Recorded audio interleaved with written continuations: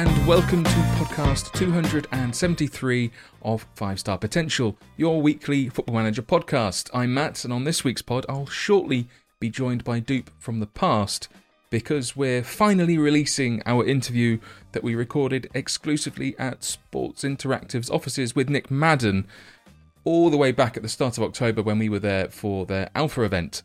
So that is shortly to come. The reason why we haven't released it until now is because, well, what Nick says in this kind of gives you a big old leg up when it comes to handling the new things within the match engine that we hadn't yet really had a chance to really get a hold of ourselves. And also, you couldn't play the game at that point either. So we thought maybe wait until at least the beta was out, if not the full release, before we dropped it. So that is exactly what we're doing now that the beta period is coming to its end and the full release is just around the corner. So sit back and enjoy to our interview with Nick Madden from Sports Interactive. Okay, we are recording live from Sports Interactive HQ once again. So thank you, everyone, for that. And welcome, Nick Madden. Welcome back, Nick. Thank you. No, thank you for having me. And yeah, I'm glad that you're on home turf. Home turf. Well, your home turf. we are the visiting team. It's an away day for we us. are very much set up for the interview as well. It's like, I do feel a little bit Alan Sugar. You're fired. Well, the reason why we are speaking to Nick is because there have been big match engine changes for FM 23. So we've got all of that to go through. Nick has been on the pod before, but I think before we get into the business end of the discussion, I think you missed out on the usual anecdote question that we like to ask. So I thought we might as well get that in first. Go early. Because you've just said it, and it's big. It's like Ant Farley, who we've had on sort of fairly recently as part of the more recent SI interviews we've ran. His was fantastic as well. Like it's fair to say you're an elder statesman, but but people of a similar age will love this. So take it away. Thank you. Yeah, I'm very dusty. So Dusty. That's probably the best way to describe it. But yeah, I've been a huge fan of the Football Manager series since I was 8 years old. So I've been playing for a very, very long time. And I got probably the best. I think one of the best FM stories because it really felt so close to home, and I got to meet one of my Football Manager idols. Okay, which is not many. Which is me today, right? Yeah, exactly. Yeah, on the back. Let's go. And so I was actually up with Ian McIntosh, and we were working on the promotions of Football Manager 2017, and we went across the UK, and we did different sort of like essentially sort of streaming events. And players got to play against each other, and we found out who the best FM player was. And I went up to Scotland in Glasgow in this very, very, I'd say, odd-looking pool hall that we managed to. I don't know why we held it in this pool hall, but it had a bar. We had about 30 people turn up. And the star of the show, who did both the draw and got to speak to all the participants, was the one and only Mark Kerr. Which is massive. For people huge. of a CM0102 vintage, will like that's honour there. Yeah, let's just say his passing of all the drinks on the night was 20. Good reference. I do think that's going to be very hard to beat. I don't like. That's a really good reference. Is up, in terms of like. The thing is, he's only a celebrity in the Championship Manager world as well. So it's a very niche thing, but absolutely everyone was like, I'm absolutely like, you can beat that for me. Like the amount of people that would have had him in teams. I mean, there are people that have had mentioned them in 11s, but we'll come to that very, very soon. Yeah, I think it's almost good enough for me to say we don't need to ask that question anymore. I like it though. Whenever we get someone new on, and especially as like Nick didn't get to answer it before because it didn't come to us. Like I think we'd got like our first set of SI interviews that we started when we were last here pre-pandemic. Yeah. You were the first one in the interview chair, and so it wasn't really a question that came to us until actually that's a really good question. I think it may have been Brocky that actually sort of said about Ray Houghton's boots, and it was like, right, that's a question we're going to have to ask everyone now. And so as it's now become part of the pod ritual when we're here, or you guys come on remotely, or whichever.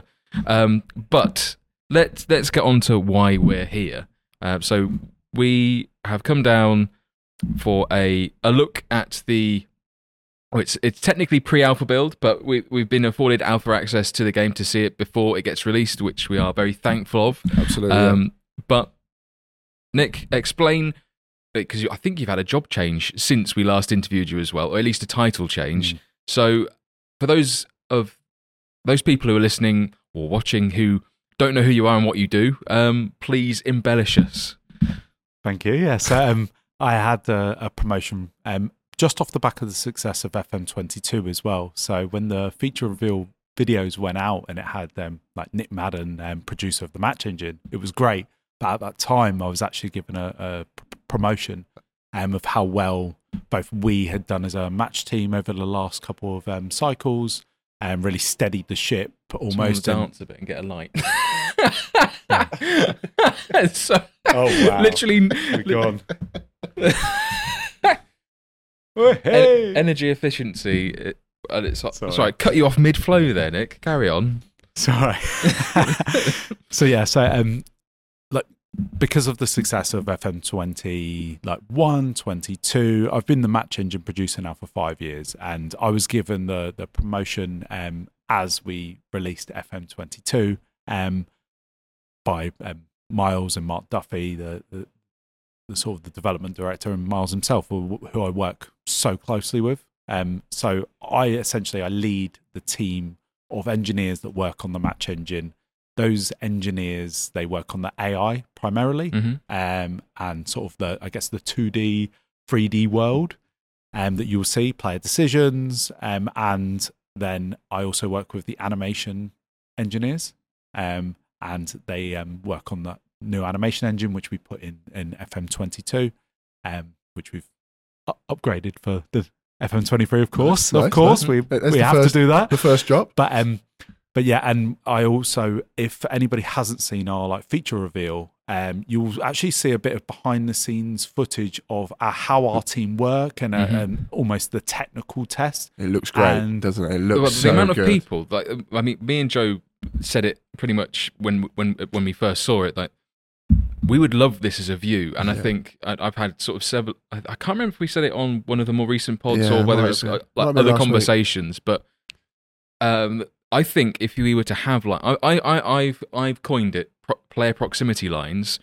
Feel free to steal that if you want, or just tell us the right thing. But if you were to have that as part of the 3D view in game, you could probably say goodbye to all of the 2D players that are still sort of clunking around elsewhere. Because I feel like it would really help people from a tactical perspective actually see if their tactical changes are really working, rather than. I guess it's kind of minor, but it gives you a very obvious thing as my right back has gone running off somewhere where I really don't want him to go, and how well they're staying in line, even if it's just from a defensive perspective. But I don't know if I think I do. I kind of think it would be a bit cheaty. There is that, but I will also say that toggle. I'll also say this as well. Feature request, then, Nick. That's what it is. We've had quite a good chat today, and I'll be honest, I've come away feeling a little bit cheaty, because I'm like, we had a few conversations about a few parts of the game may have changed or whatever, and I'm like, hang on, I feel like I know a little bit too much here. I feel like I know a little bit too much. This is why we like speaking to Nick and both to Seb, because we get all of the tricks out, and some of them we will sort of, bit of salt here and there on different pods, let them out there. The rest, they're all for us. Well, because we've also got something very much in common. I know you were talking about what you do. We had a really big conversation about my favourite position last year, my favourite role last year of CM attack. And I basically said to you, please don't touch my baby. And you went, it's gone. It's gone. So I'm quite sure we did the same with Masala attack the year before as well. Broke that one as well. So basically what we've learned here is we just don't mention anything to or mention player roles we hate, and then, but really pretend we like them. And then Nick will go, we'll nuke that. And then the thing we actually want, adverse response, is that we get what we actually want. Oh, you're saying reverse psychology? Yeah. I'm not basically play Nick at his own game. I'll be completely honest, I'm not clever enough for that. I'll put that out before anyone else tells it. I am not good enough for that. I listened to enough of your pod to know that I don't think you'll get away with just talking about the stuff that you don't like so much. Are you a big fan, Nick? I am a very big fan. No. Oh, it's funny you mention that, because both as when we're walking our way on our way to the office, bumped into Nick before we started walking, and then I had a conversation with Nick, and he was saying how much he loved Dupe, and he made him laugh, and I disputed that fact, but alas, do you know what? aren't allowed to taste. Very much, he makes me laugh, especially during marathon training. And this year, I've been saving some of the pods to listen to back to back. Okay, so it's amazing to hear both the save stories. I love because it almost makes you appreciate how other people play the game and how they get into different aspects, because we all play differently. Yeah. And that's even what as I a love group, the we all most. play differently. Yeah. And that comes across, and so then it helps me be a bit more informed of, okay, we've got people who enjoy the game in this way, and then you can watch other content online, and you're like, they enjoy it in this way, but there will be some commonality in some of, say, centre midfield attack. Yeah. Oh, we're really loving this role this year, and we're like, okay, well, why are they loving it? Yeah, that and almost like we look at every I'm year. We tell you now why we love it. every year we look at every team instruction, every player instruction, every role, and we go, is it fit for purpose? Is it what we want it to be? Is it modelled on, say, the player or the manager that we want? Does it feel realistic? And also, like, is it simulating real football? And we were talking about, like, well, who is the CM attack really in the modern game? And I was like, well, it's really hard to pinpoint, but I feel like probably Frank Lampard was the last sort of CM attack that I'm really like the world beater. It's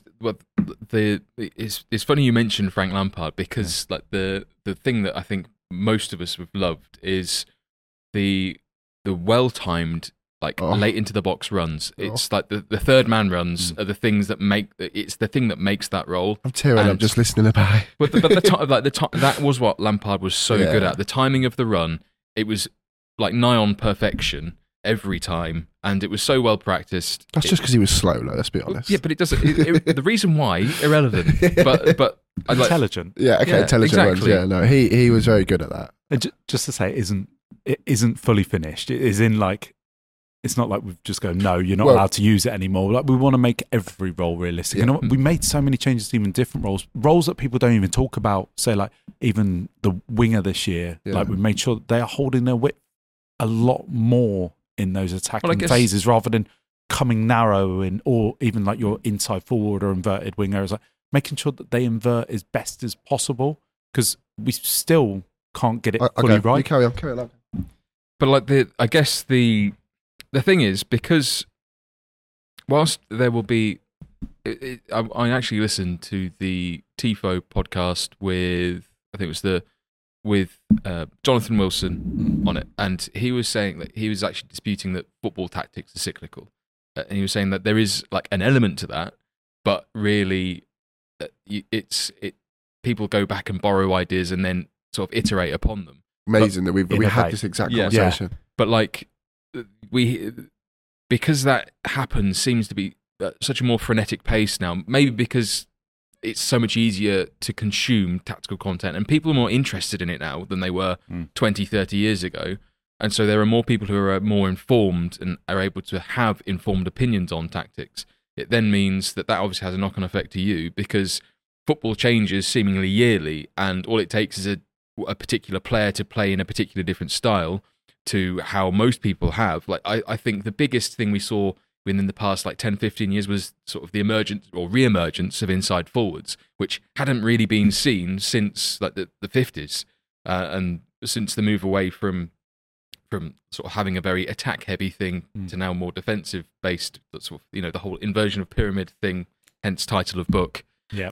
But I think the example you gave about wingers there, like those incremental changes, that the fact that you actually have to go back and review these every year to make sure it is actually it's reflective of actual football now in that particular space is fascinating. I think for me as well, your team don't get enough credit for that, because we just assume, and again, this gets us onto our next point, but we just assume that, I'm not going to say we, because I've talked to you now, but that, it's the same as last year, so it's left the same. It's not touched. That winger, when you read the description, it's exactly the same to last year.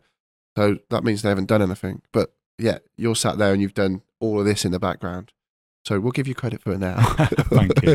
I think that's the difficulty though, is Because you can't get credit for everything. Like you can't. but equally, like some people may well see sort of we're going to move on to sort of the things that you focused on in the feature reveal video, which was the sort of the big defensive changes to the match engine this year. But on the face of it, to someone, like, if they don't watch full matches, they will think, oh, it's just options in the tactics creator. That's all that's all it is. When there isn't an appreciation of all of the work to actually get it to that point and what has actually changed in the background to make those buttons work better, which you can now explain to us. Yeah. Link. Seamless. Thank you. Seamless. Yeah, very seamless. It's only seamless when you don't point it out that it's seamless. So. But yeah, like I guess like we were talking earlier, me and Dupe, about the evolution of tactics, and I was saying very much about all the work that we've done with our AI managers this year, where we've made the AI managers pick, like, I guess, better formations than what they would before. So a lot of like formations will now can have a pivot player or a double pivot. Mm-hmm. So you will see a lot of formations now that will have either a 1 DM or 2 DMs side by side.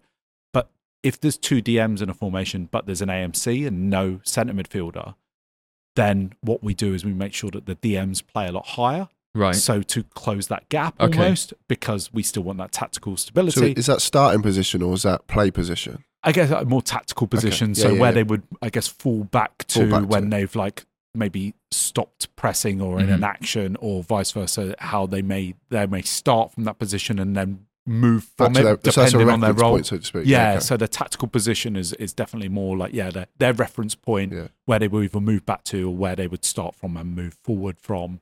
So yeah, so we've tried to, I guess, close that gap but still make sure that they have pivots in them. Mm-hmm. So you can almost create that reason why we go like this cyclical like cycle of football is that you can almost create that sort of 5-in-5, which is actually very like common now. It's almost like a Benitez thing, like he, especially early Liverpool, during his tenure, but sort of mid 2000s Liverpool, it was very much that was his sort of whole philosophy. And I remember reading sort of things on forums that would give you like these examples of like those were the managers. So you'd have the Mourinhos, you'd have the Benitez's, and then there would be maybe another in that, but it was usually those two that were the two prime examples of like elite managers in the Premier League that were being used as. And bear in mind, this was at the time when sliders were a thing, and what you would have to do to adjust to get your team to play in that way. And obviously, that was pre-tactical creator, so it was a lot more difficult to try and you're trying to basically make numbers replicate something on a tactics board, which is never going to be easy. But obviously now that isn't a thing. I'm trying to go back to my point, but I forgot, so I'll let you carry on. Well, I was just standard, Matt. I was just saying about like the sort of the 5-in-5 is almost referring back to the sort of the WM formation. And so like before I was at Football Manager, and when I was a lot younger, a lot less dusty, I did go to university, and I studied football studies, and the first thing we studied was the evolution of tactics, and we did start off with the WM, and it's funny how football looks like it's going almost back to that sort of structure 5 and then attacking fluid 5. So again, with those sort of changes with the pivot, to make sure every area manager has at least a single or double pivot, or they have that tactical stability in their system. So that was one of the major changes that we did make, which you'll see when you're playing against AI managers. And they are better in tuned with like their under the hood. They use an expected score, so they will then make their decisions based off that. So their starting mentalities, how they would change in the match, how quickly they would change as well. All depending on their attributes. Is that going to be dynamic? So obviously that when you start the game, there will be vastly different. Like Man City, for example, will be expected to beat most teams, but if they happen to have a downward spiral at some point throughout your save and their reputation suffers, and as do their results, would that is that a dynamic value that would change depending on how well they're actually performing? Yeah, it changes both game to game throughout the seasons and also during the match as well. So it updates continually, so that it's used then as a model for managers to know when they can up the ante, or when they can go back more defensive, when they can change team instructions as well. So that all feeds into the data that we get from the game world. Which makes it a lot more difficult, right? I was going to say, in turn, is this going to make the AI now even harder to beat? Well, I think it makes the AI manager both smarter, more well-informed, and I think as well, because obviously we want them to play how the data is coming in from, and then the game world would take over. But the data is really, really important. So we want to try and replicate those managers as best as possible. So I think they will be the most well-informed. Yeah. And I think it will be different. I think difficulty, it depends on the person. I think that it also depends on who you're starting with, what level of experience. But I would say, for me, personally, as a fan of the game and me playing, I think it's made those tactical battles a lot more interesting. Okay. It's no longer you want to just stay on one mentality and go through the match. With the AI managers, does it depend on their own particular attributes as to how well they actually react to that? Because obviously, tactical knowledge is an attribute as a manager, or most staff. But obviously, if that then comes into it, you're more likely to be facing a Pep who has 20 tactical knowledge. That's going to be quite difficult to overcome, and their adaptability as well. Is there any other attributes that will likely impact these sort of dynamic decisions? The tactical familiarity and adaptability are two of the stronger ones. Okay. But there is aspects like they're defending, they're attacking as well, and their tendencies. There's quite a few manager tendencies under the hood, most of which are to do with what instructions they would use, or say their preferred roles. Mm-hmm. But sort of a mixture of. So actually, scouting the manager as much as the team is perhaps quite important now. Like previously, you may not consider it. You'd think about how they play, but actually looking at a manager's profile could be a key to some, at least knowing where they're likely to go. Whereas I guess that would kind of come into play if you go, for example, 2-0 up early, and you're playing somebody. The other managers, those attributes aren't very good, so they're not going to be very good at the decision making to change it, to adapt to that. Or is it just still going to be quite like it was? It will depend on a few of their factors, and also it's almost like sometimes it's going to be damage limitation. Right? Okay. If you're winning and the manager doesn't think that they can claw it back, it may be damage limitation. Or can they get it back? They will try and go back. But I'd say in previous football managers before we did this exercise, I would say the managers were sometimes a bit too over aggressive to try and get back, and almost or they were almost too within their shell and this team is now just dominant. They're expected to win. They're going to win, so we're almost going to just set up to fail from the off.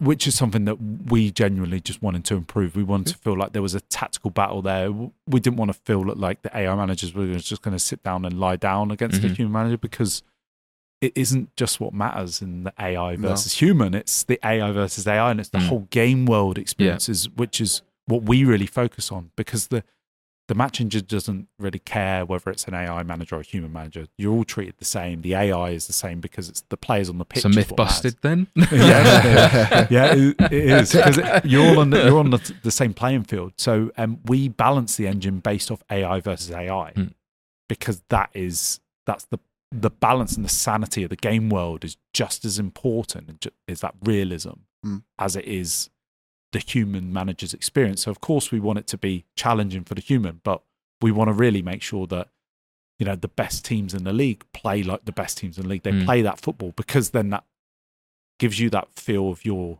in the Football Manager universe. You feel immersion. Exactly. You're immersed in your game world. You feel, those players are scoring, and that's always the vision of our team. And I felt like at the past, that's almost why I think we needed to make some more strides going forward in defensive football, because if an AI manager does get in a situation where they need to defend and they need to camp in, they need to maybe play 2 blocks of 4. They don't just sit there and almost get a pummeling, and they don't. It's like sometimes, especially in FM22 and previous FMs, the team would sit in. They would give the other team up possession, space in front of them. They would give them all of that, and they would just wait for them to take opportunity after opportunity, and they would always get one through. Yeah, because they weren't able, I guess, to counter in the best way, and they weren't making use of the ball in the best situations. Like we improved FM22 when some of the defensive teams were maybe holding the ball a bit too much in deep areas. I'm sort of so it's almost like that. I can't remember. I'm ruining this. Sorry. Talking is apparently difficult today. No, the word I was going to use was nope, it's gone. It was an I word, which is ever so helpful. Okay. That pressure and encouraging. It's an E word, not even an I word. So it's gone well. So I feel your pain. Never mind. It's only my job. Jesus Christ. Incredible scenes. I haven't got a script now. That's No, it. I'm ruined. incredible scenes. Oh, so you got the jokes as well. Possibly been listening to your I've shit been ones. listening to you too. Honestly, I laugh. So like, keep talking. my sense of humour is very much on that same crass level sometimes. So I very much appreciate it. So we've sort of focused a bit on the managerial side of things, but obviously that's only part of it. Now, before we had the opportunity to speak to you about it, we and when the feature video came out, I was speculating as to what are the important attributes in the terms of the defensive structure, and I thought decision making will now be so pivotal because of making sure they know when to not go and when to go. And you mentioning about the sort of the use of double pivots and always having a pivot. Am I barking up the wrong tree there? Is like decision making now even more important than it may have already been for a defensive minded player following these amendments? I guess to nail down only one attribute in the match change is very, very hard. Well, there will be always a mixture. Decision making is hugely important. Just in general in football, positioning, of course, work rate. You think about the changes that we made last year with like stamina and work rate having a lot more of an influence on your sprint capacity and how much that you can press.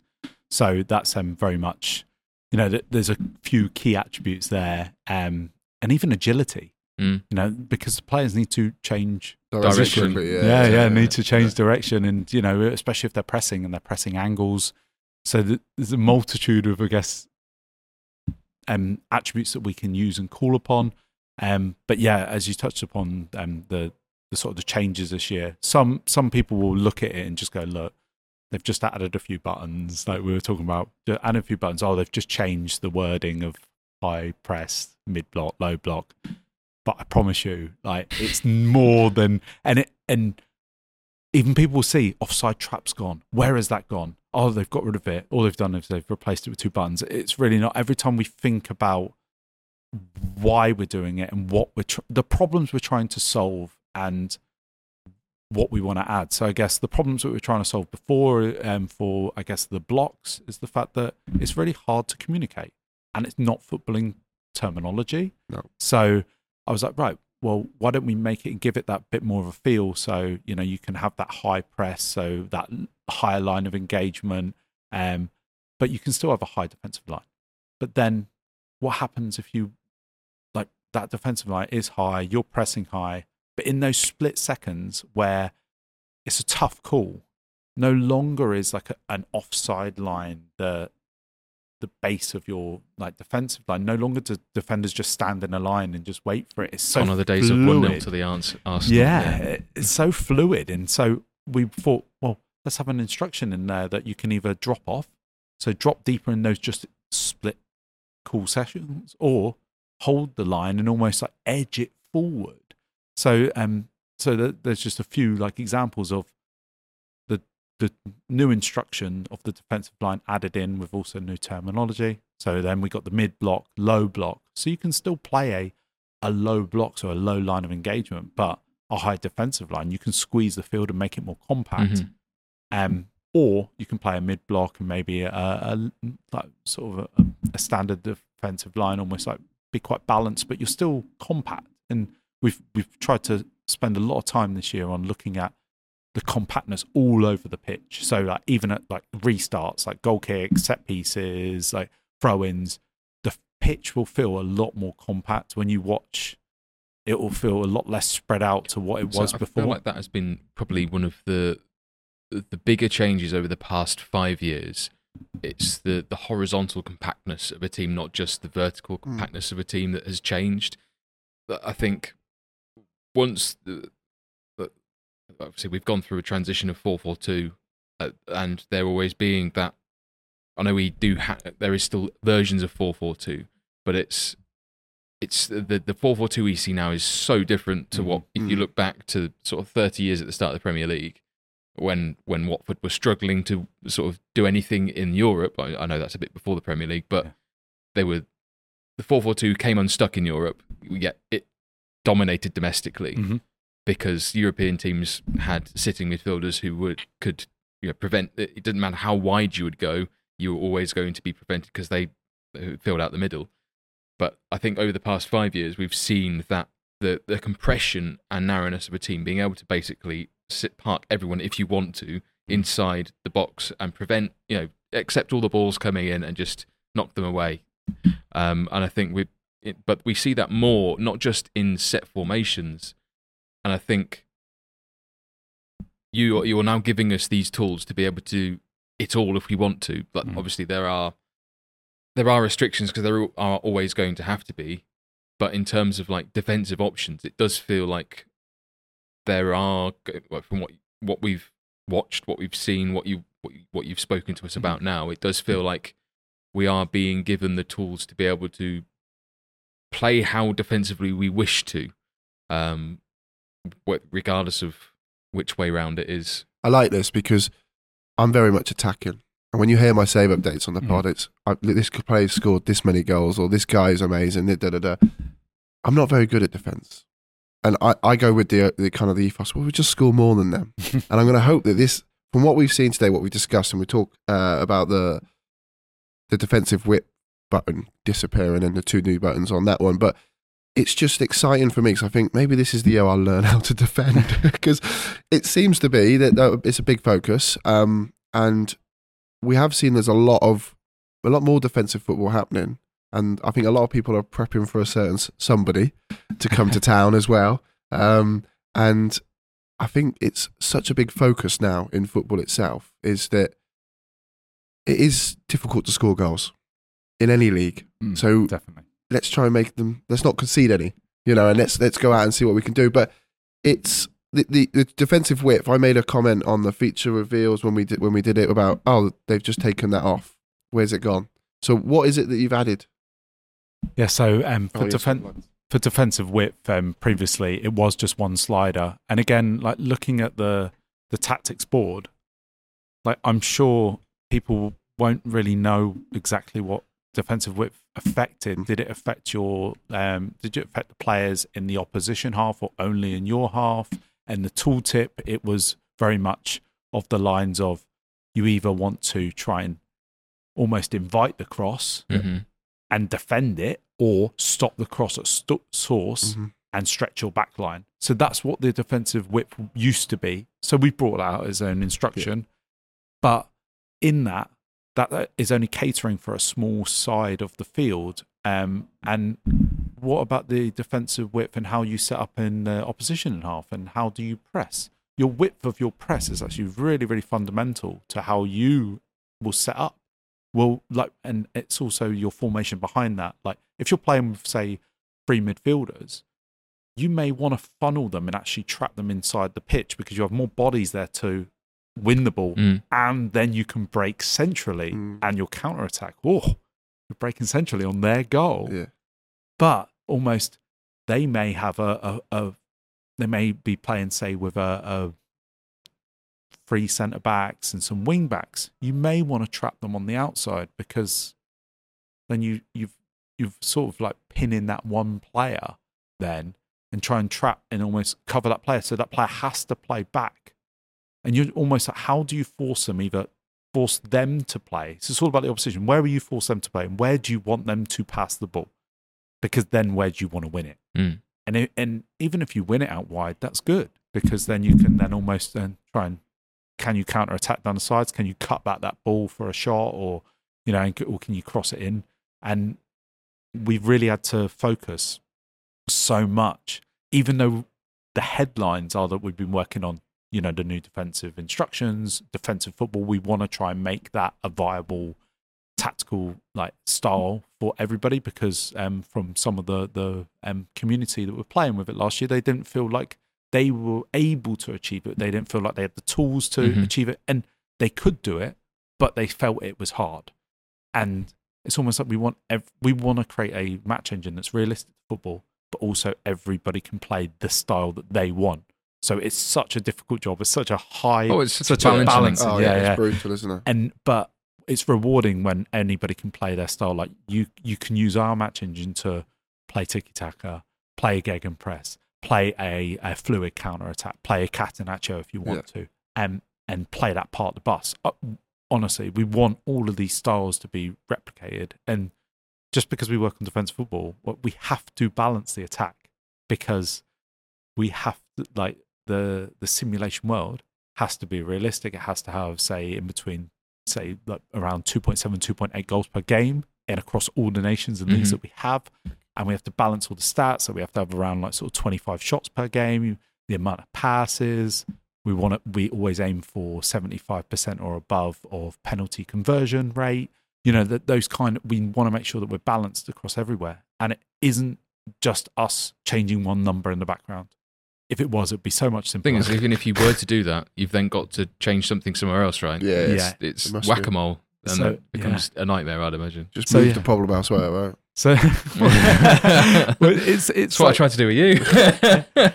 but if it was if it was changing one number, it'd be so easy. But it's not. It's almost like tuning the engine to play that style. So in being defensive, we can't then let the goals per game drop to 1.8 goals per game, because then that's not a realistic simulation of football. So of course we had to improve the attacking play to try and break down that defense. Yeah. So every time we're working on a defensive feature of the game, we have to work on an attacking feature alongside, and they go side by side, and they're almost it's like robot wars going at each other. Don't say robot wars. Jack's going to be going wild now. Jesus.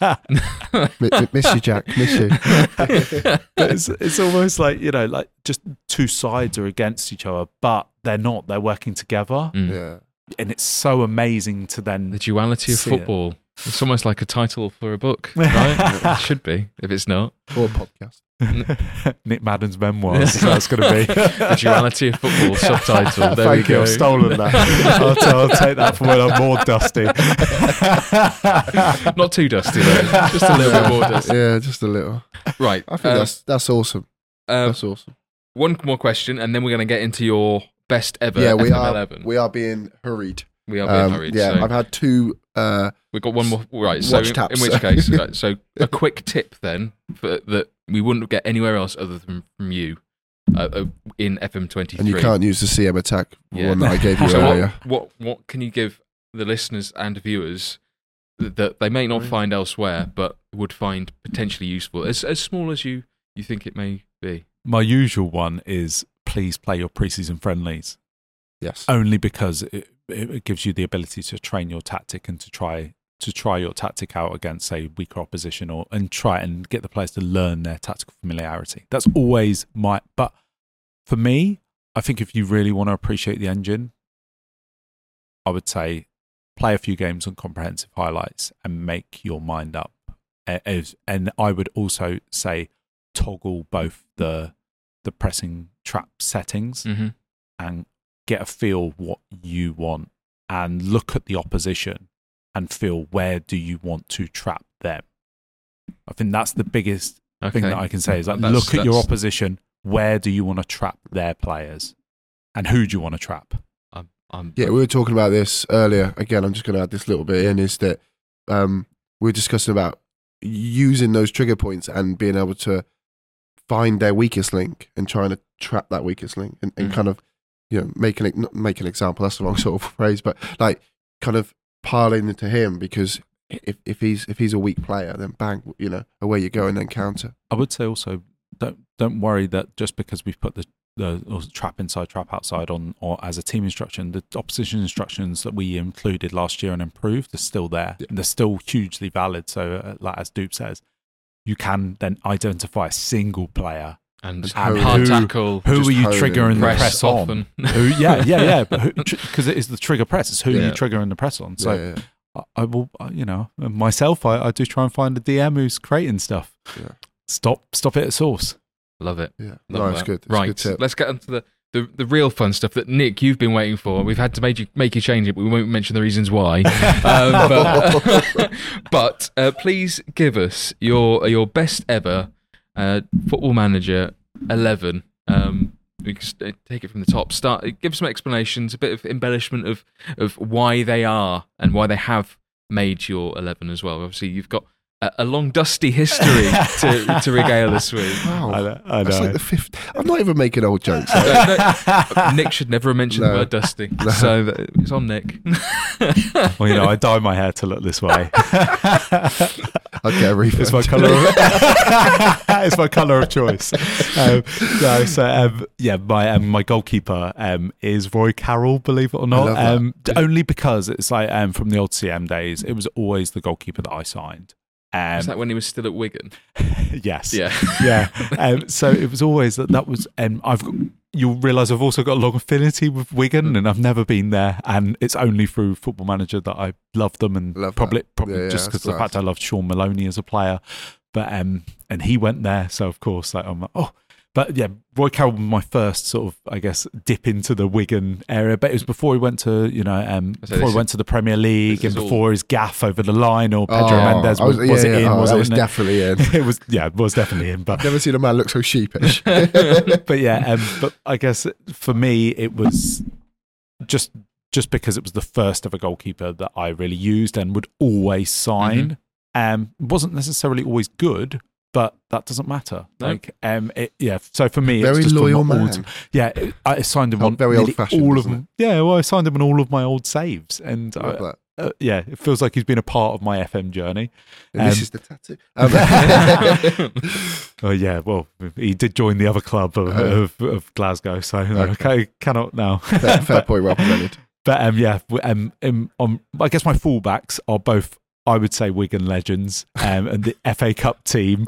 Okay. And in my FM, I think it was 2013, 2014 saves, I would always play as Wigan. And that's the year they won it, right? Was it? I think it was 14 that they won it. I think it was. It was in 13 or 14. But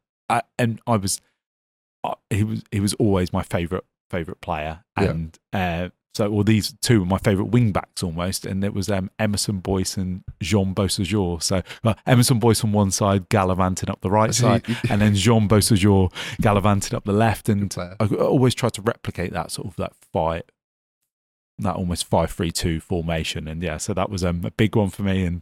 And my centre backs, I've got Christoph Ayer, and that was because my first ever Football Manager I worked on, Football Manager 2016, he was like the wonder kid to buy. Yeah, okay, I remember that. And that was before he went to Celtic. So, so you would always buy him, and and he's joined by a legend of all of the era of Football Manager. It is Taribo West. I was waiting for it. As soon as you said a legend, I was like, it's got to be. I cheated. I saw it, and I was like, here we go. So I've got sort of the, I guess, modern day wonder kid with also the all-star of the past, alongside Taribo West. Best free transfer ever. Yes, easily. Definitely going to get him mentoring Ayer as well. Get them in a group. Maybe not with a haircut though. That would be wild. Saying that, the green and white would have stuck out very well. It would have. We got a Scottish centre midfield pairing. The first one is the legend Mark Kerr. Just because I met him and because of his passing attributes. But also the second one, I am a Celtic fan. So it is Scott Brown, but it's because he has been my centre midfielder in pretty much every save that I've worked at SI, because I always play a Celtic save. And so it's very weird now to not have him in my side. Yeah. But, to train him as a halfback in most of my saves, I always used to love and try and, almost like Brendan Rodgers innovated Celtic in that way. And I've been, I feel like I've done my bit for the virtual Scott Brown, so he's not just always getting yellow cards all the time. So try not to slip. That's probably what Brendan Rodgers should have gone for. He's a very angry man, that man. He is very angry. My wingers, on the right, I've got Nicolas Milian, who's a young Chilean who, back in, I want to say it was Football Manager 2017. Oh no, 2007 or 2008. Right. He was my you could buy him as like a 14, 15-year-old and train him up, and he would come through the team. And he was just, from that, the scouts in Chile and Colo Colo brought him through, and I always sign him in every game. And Sherman Cardenas, he's on the left wing. Lots of South American flair in this team. Well, only because before I got boring and would only sign Scottish players in my saves. Say in Wigan. Yeah. I just can't imagine these two in Wigan. I know, but I used to play Exeter saves when I was younger, and used to play network saves at university. And Sherman, I think he was Football Manager 2006. I want to say was his star power, and he was my guy in my Exeter save. When I used to play a network save against my friend at Halls, and we used to play every weekend, and he was Cambridge and we were Exeter, and it was when Weekends? You didn't do uni right. No. Like Matt. That's exactly what I did. We spent basically weekends, all of the girls in the halls would go away, go back home. We would just take over. We'd be having network games in the halls, watching Match of the Day, it would be wall-to-wall football for the entire weekend. And then FM when there wasn't any football. I love FM, but if I went to uni now, I think I'll be making my own Wonder Kids. That's all I'm going to say. Oh, well, would you have made one as good as Yaya Sanogo? No. Because he's definitely got to be my striker up there. I still buy him now in every save that I have. So we do a challenge every year in Sports Interactive, and last year was the Southend Challenge, so he's my now Southend starting striker. And then in Football Manager 2021, we did an Aberdeen Challenge, and of course, Yaya Sanogo was the top scorer in the Scottish Premier League. Amazing. So he's just been there. So he goes everywhere that I go. I cannot wait for the Football Manager 23 Challenge, and I will be signing Yaya Sanogo no matter where I am. I do love this commitment to the cause. Yeah, he's coming with me. He's coming with me until he gets extracted out of the game. And then my final one is Adam Stansfield, formerly of Exeter and Hereford. His son's now playing Exeter, which is an amazing story. This is the story. Oh, what an incredible story! Incredible. So nice. So I come from Devon originally, so Exeter's my closest team. So I would always play an Exeter save. Yeah. But I used to sign Adam even when he was at Hereford. So goal scoring machine. Yeah. But Ant did steal Fabian Brandy in the last one, I feel. You can double up. So I thought I'll go with Adam Stansfield as someone a bit different. Do you know what? I'll be honest, that's one of my favorite, because of the story behind it, that's one of my favourite ones, because that's awesome. It just shows football can be romantic, can't it? I had an Exeter save that got corrupted, and it was one of my favourite saves. I do still talk about it relatively frequently, but FM 10 got them to from League One to the Champions League. Troy Archibald Henville was still there. Wow. Yeah, big Troy at the back. Yeah. That's incredible. He got him to playing in the Champions League, and then signed Alvaro Negredo, who shot me I beat Inter and Barca in the group stage, and then it corrupted just as I was about to progress to the knockouts. So I was, We hear about that. Didn't get any further. Yeah, well, every week. But we're having a bonding moment.